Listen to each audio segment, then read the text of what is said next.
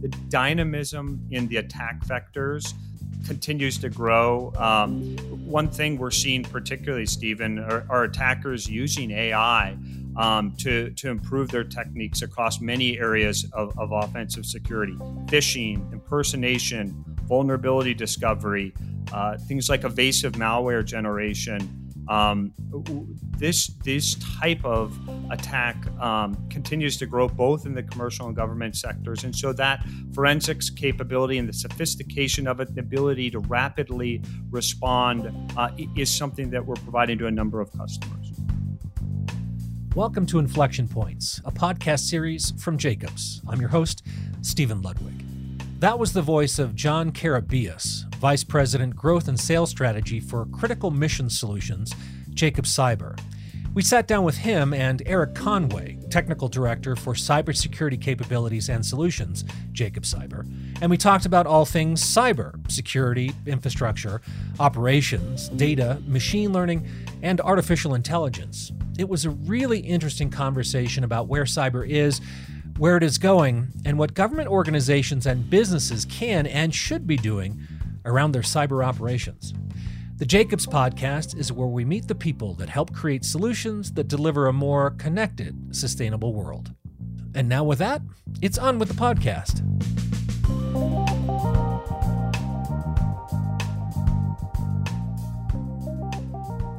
So Eric and John, can you introduce yourselves and kind of tell us how you got involved with cyber? Eric, do you want to lead us off?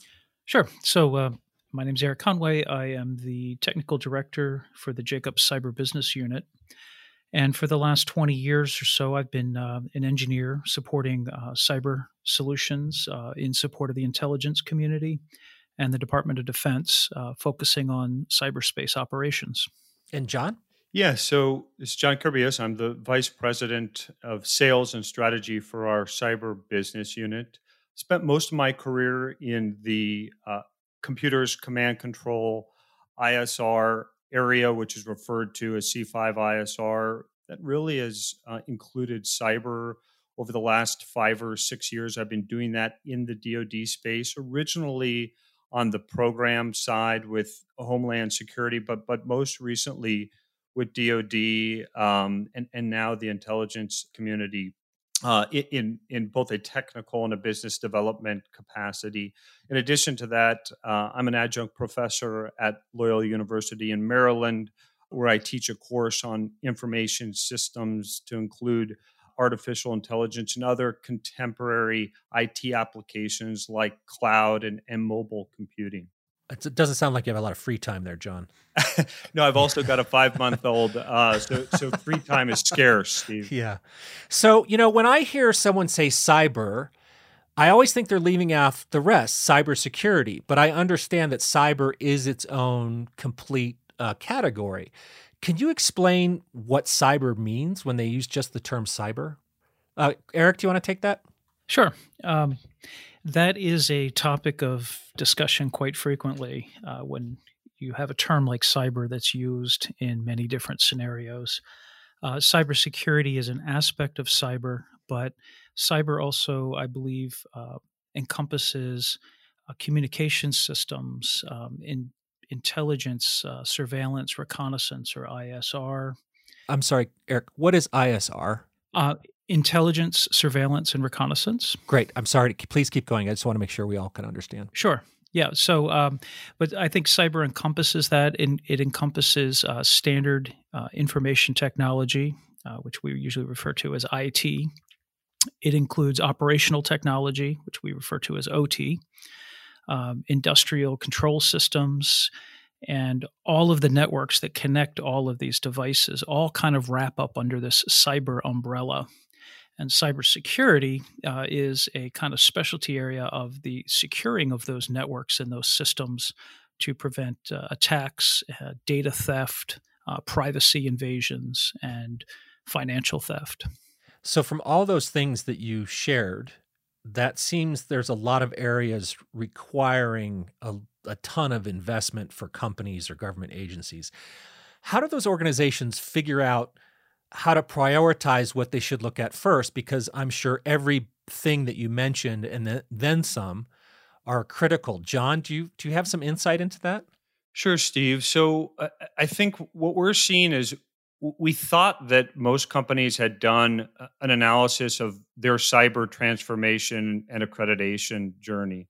And we're finding through GAO reports inside the government space that they hadn't done some of that good blocking and tackling to make sure that they were cyber secure begin with. But I think what's most interesting that we're seeing as part of digital transformation across the government IT market, we're seeing not just a move from legacy server stacks to cloud, not just a move, to component containerization, where we're seeing entities begin to develop applications and build new software inside their IT environment.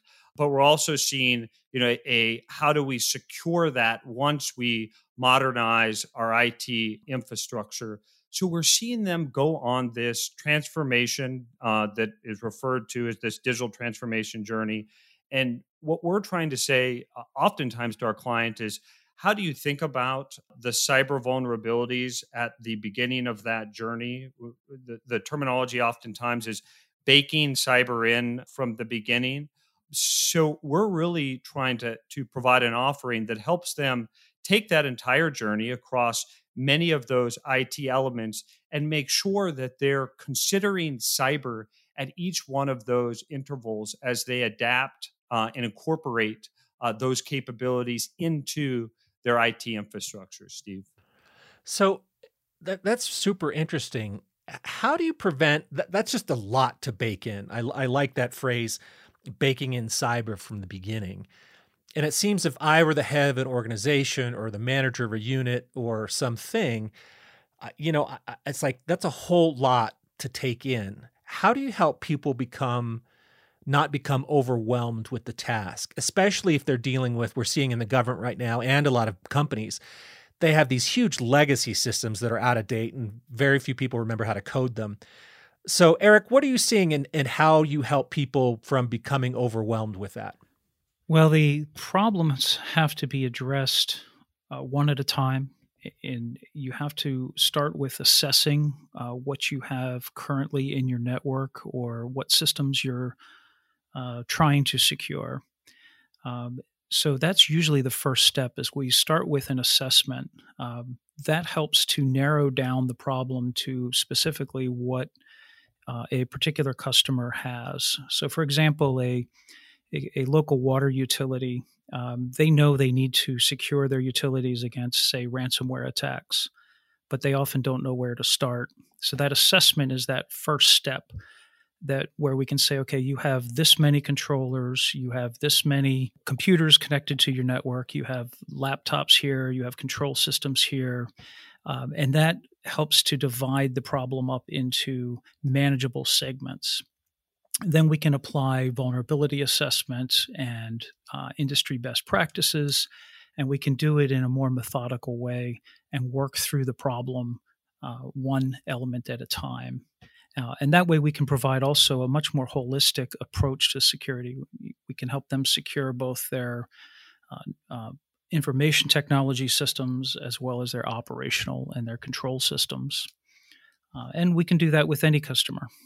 And Steve, let me add one part to that we're seeing increasingly inside the U.S. domestic government market, which is ensuring once the technology is in place and you've got perhaps some of the vulnerabilities identified and those other things in place, now ensuring that you've got a cyber-ready workforce that can maintain and operate and has the expertise to understand what's happening on the network and adapt to what is really a dynamic threat environment right now.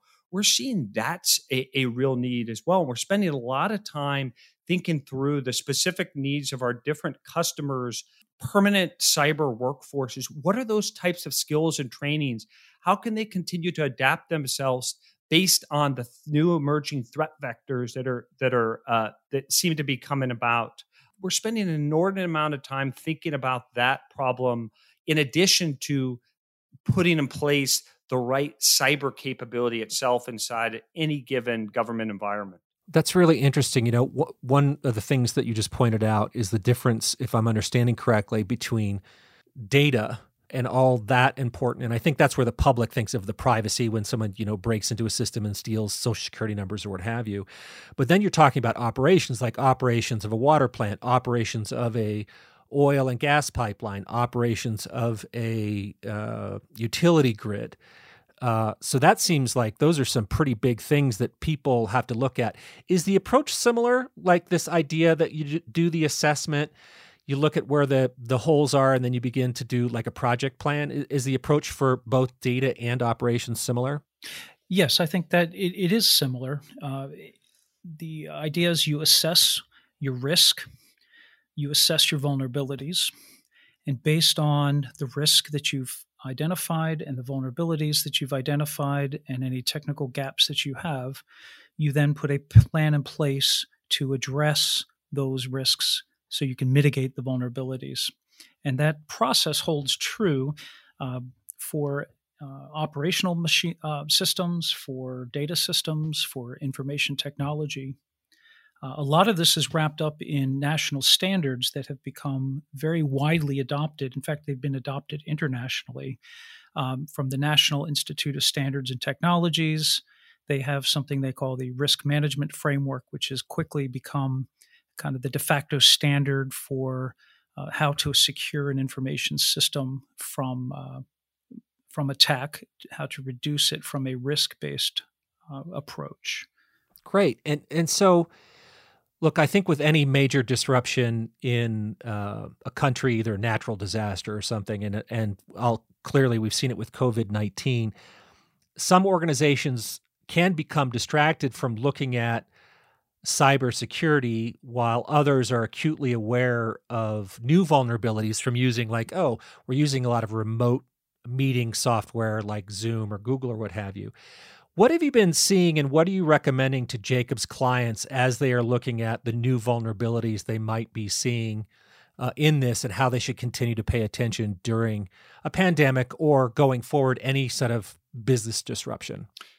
So certainly some of the first questions that were asked were, as I'm moving my workforce to a teleworking infrastructure, how do I ensure that applications like Zoom or Microsoft Teams or Google Hangouts are secure? We did see initially some attacks on VPNs, and the Department of Homeland Security has done a good job of helping a lot of large corporations patch those vulnerabilities. We saw some attacks on the supply chain as well post-pandemic. So we've helped some of our customers address some of those vulnerabilities. But as we think about what here at Jacobs we're calling the next normal and the future of work, we expect this to really catapult the nature of work to being more remote. And so some of the large questions we're asking are, how can we, one, secure that, but how can we help our clients design some unique ways to think about the types of work that can be done more remotely and the types of work that need to be done in an office space? And using an offering we have called Insights as a Service, there is some interesting analytical work we are doing that'll produce some heuristics to help our clients answer some of those very questions. Yeah, it seems like that would be, I've spread out my risk by having all these laptops or home computers now. I mean, business travelers have been taking laptops, for a couple decades now, so that's not entirely new. But all these different vulnerability points has to be, causing some headaches for people. Eric, are you seeing that, or how are you seeing what John shared? You're absolutely right, Steve. What you're referring to is called the threat surface. When you analyze your risk, you look at where all the threats can come from. In traditional IT systems, the threat surface is usually defined by a well-defined perimeter. Inside that perimeter, you have your corporate resources, your company resources, your network, and everything outside of that perimeter is considered to be suspicious or untrusted.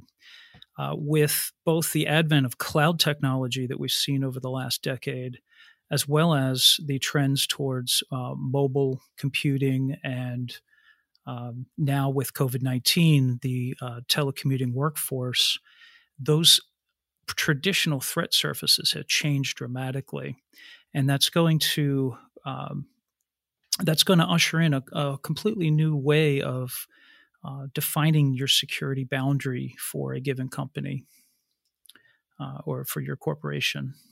Yeah, it sounds like there's a whole lot for people to think about, especially in this shifting environment that we're going to see for quite a while. Now, when it comes to cybersecurity, for me, it occurs common wisdom, if there is such a thing, really thinks that if your company or agency is the target of an organized attack from organized crime or bad actors like Iran or North Korea or Russia or China, there's not much you can do except sort of take it and then recover. Now, this is a two-part question. Is that true? And how do these attacks, and should we think of these things separately from ransomware attacks that you mentioned earlier, where people like, all right, we'll unfreeze your computers if you give us money? Yeah. So ransomware, you mentioned the ransomware that we talked about earlier. The most common way a ransomware attack takes hold is usually through a phishing attack, which is when targeted emails have been sent to an unwitting user who opens the email, clicks on the link. The link results in the download of some malicious file, which installs itself on that user's computer. And then they do a lateral attack from that computer to another computer on the network until they get to the sensitive servers where they can lock the server up and then hold that server ransom. We've been able to observe changes in just malware as well. Mass distributed malware, which is traditionally found with signature-based malware detection and antivirus programs, has really evolved into identity attacks where there are attacks on the identity of users or application-driven attacks. And these all require new ways of approaching cybersecurity, where we're using things like Insight as a service, and we're using machine learning to understand the behavior of malware rather than try to identify it from a signature-based approach. But what can a client do, or is there much they can do if they have a major organized attack from, as I mentioned, like another country or organized crime?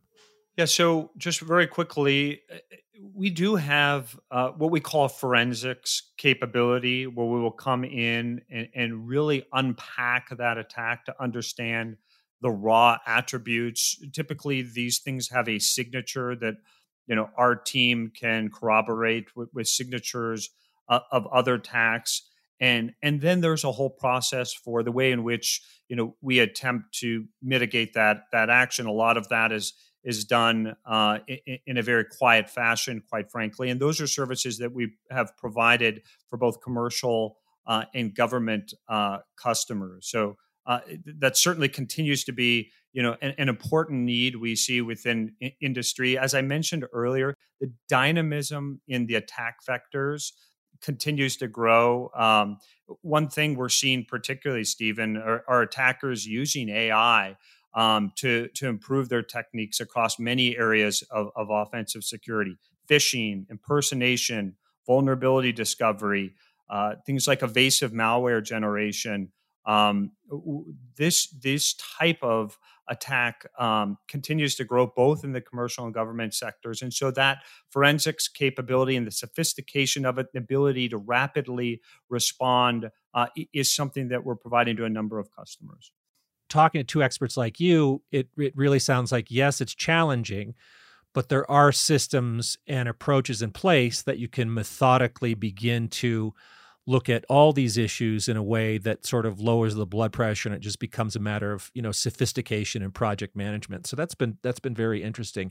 Now, you mentioned AI, so I want to talk a little bit about that. How does a company figure out, or a government organization, how machine learning, better data analytics, and artificial intelligence can help them? What are some questions you think that they should be asking themselves around those areas? Eric, do you want to lead off? Yeah, sure, Steve. With artificial intelligence and machine learning, the real benefit comes from the ability to process the massive amounts of data that are coming through our customers' networks. We have security operations centers that are processing literally billions of messages per day.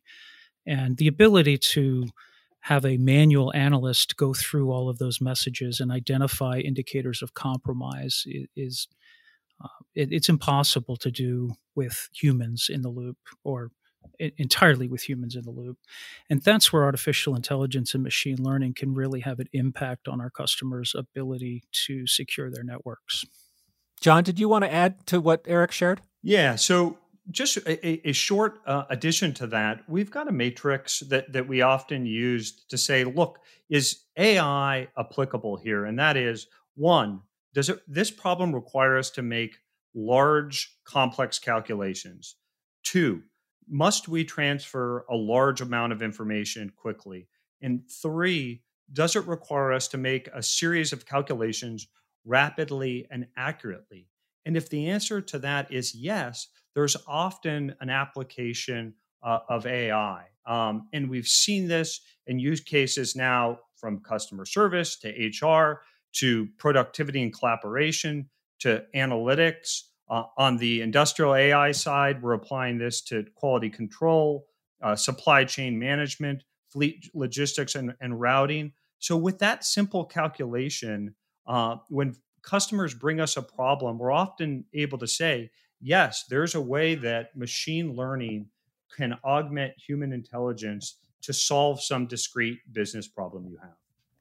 That's really interesting. Now, I have to admit my own ignorance in something, and I think people listening might have the same challenge, which is why I'm bringing it up. Is there a big distinction between machine learning and AI that's easy for everyone to understand? Well, machine learning is primarily the ability for a computer to learn to recognize certain patterns in data from being trained on large quantities of data. So, for example, you can train a machine learning model to recognize something like command and control network traffic in many, many, many terabytes worth of network data that's been collected. Artificial intelligence is the application of that knowledge to make decisions, to support decision making. So it's using the machine learning models and the output from the machine learning models to make smart decisions. That's super helpful. So it's one and then with the other. That's really interesting. Now, when it comes to trends in the whole area of cyber, what are you seeing right now, and what do you think's coming down the pike as far as cyber infrastructure that people should be paying attention to? 5G came up. I think there's been a lot about that. So what are you both seeing? John, do you want to lead that one? Sure. So I'd start with, on the application side, application delivery scale and complexity is just growing as a result of, as I mentioned earlier, component containerization. So things like Docker and Kubernetes, where you host these software applications. There's a whole security infrastructure that must be built around that. And then as cloud adoption continues to scale inside the government, how are you securing that infrastructure? Mobile computing, that is disrupting the traditional market and sort of redefining both network and server security requirements. And then, as I mentioned earlier, we're seeing attackers use AI in new and interesting ways to launch attacks. So I think those three things are the largest, most widely applicable types of trends that are occurring in the enterprise IT market for our customers. Interesting. Eric, are you seeing the same stuff, or do you have anything you want to add to that? Yeah, I totally agree with what John was saying. And at a lower level, we're seeing our communications networks evolving, and they're evolving rapidly. We've mentioned 5G a couple times and the changes that that's going to bring. And also we see for the last 10, 12 years, we've seen a major trend towards what we call the IT-OT convergence. That's information technology and operational technology converging. The generic use case of that would be a factory that has a bunch of controllers controlling their equipment have now plugged these control systems into the internet to gain the efficiency of being able to monitor and control their operational networks from a mobile point. But the problem that brings is you've now connected your physical and your logical infrastructure, and you've made the physical plant, whether it's your robotic machinery or the pumps in a watering station or your electrical utilities, they are all now connected to the rest of the internet, which means there are paths and vulnerabilities that make them vulnerable to attack. So we see a big convergence there, and we see a great need across our customer base to help them secure those connections. This has been a fascinating conversation, and we've covered a lot of areas, and I think we could easily take an hour or two on each. And Eric and John, what I really appreciate is how you explain these very complicated topics in a way that's not only interesting for a lay audience, but also offers something for people that know more about it.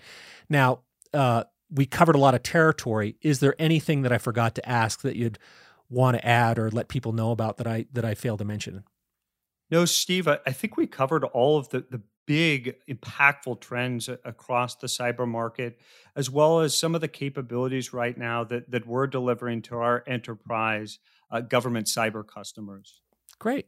Now, how can people reach you or find out more information if they have some questions about Jacobs and your cyber capabilities? Steve, you can reach us and find out more about our cyber business at jacobs.com.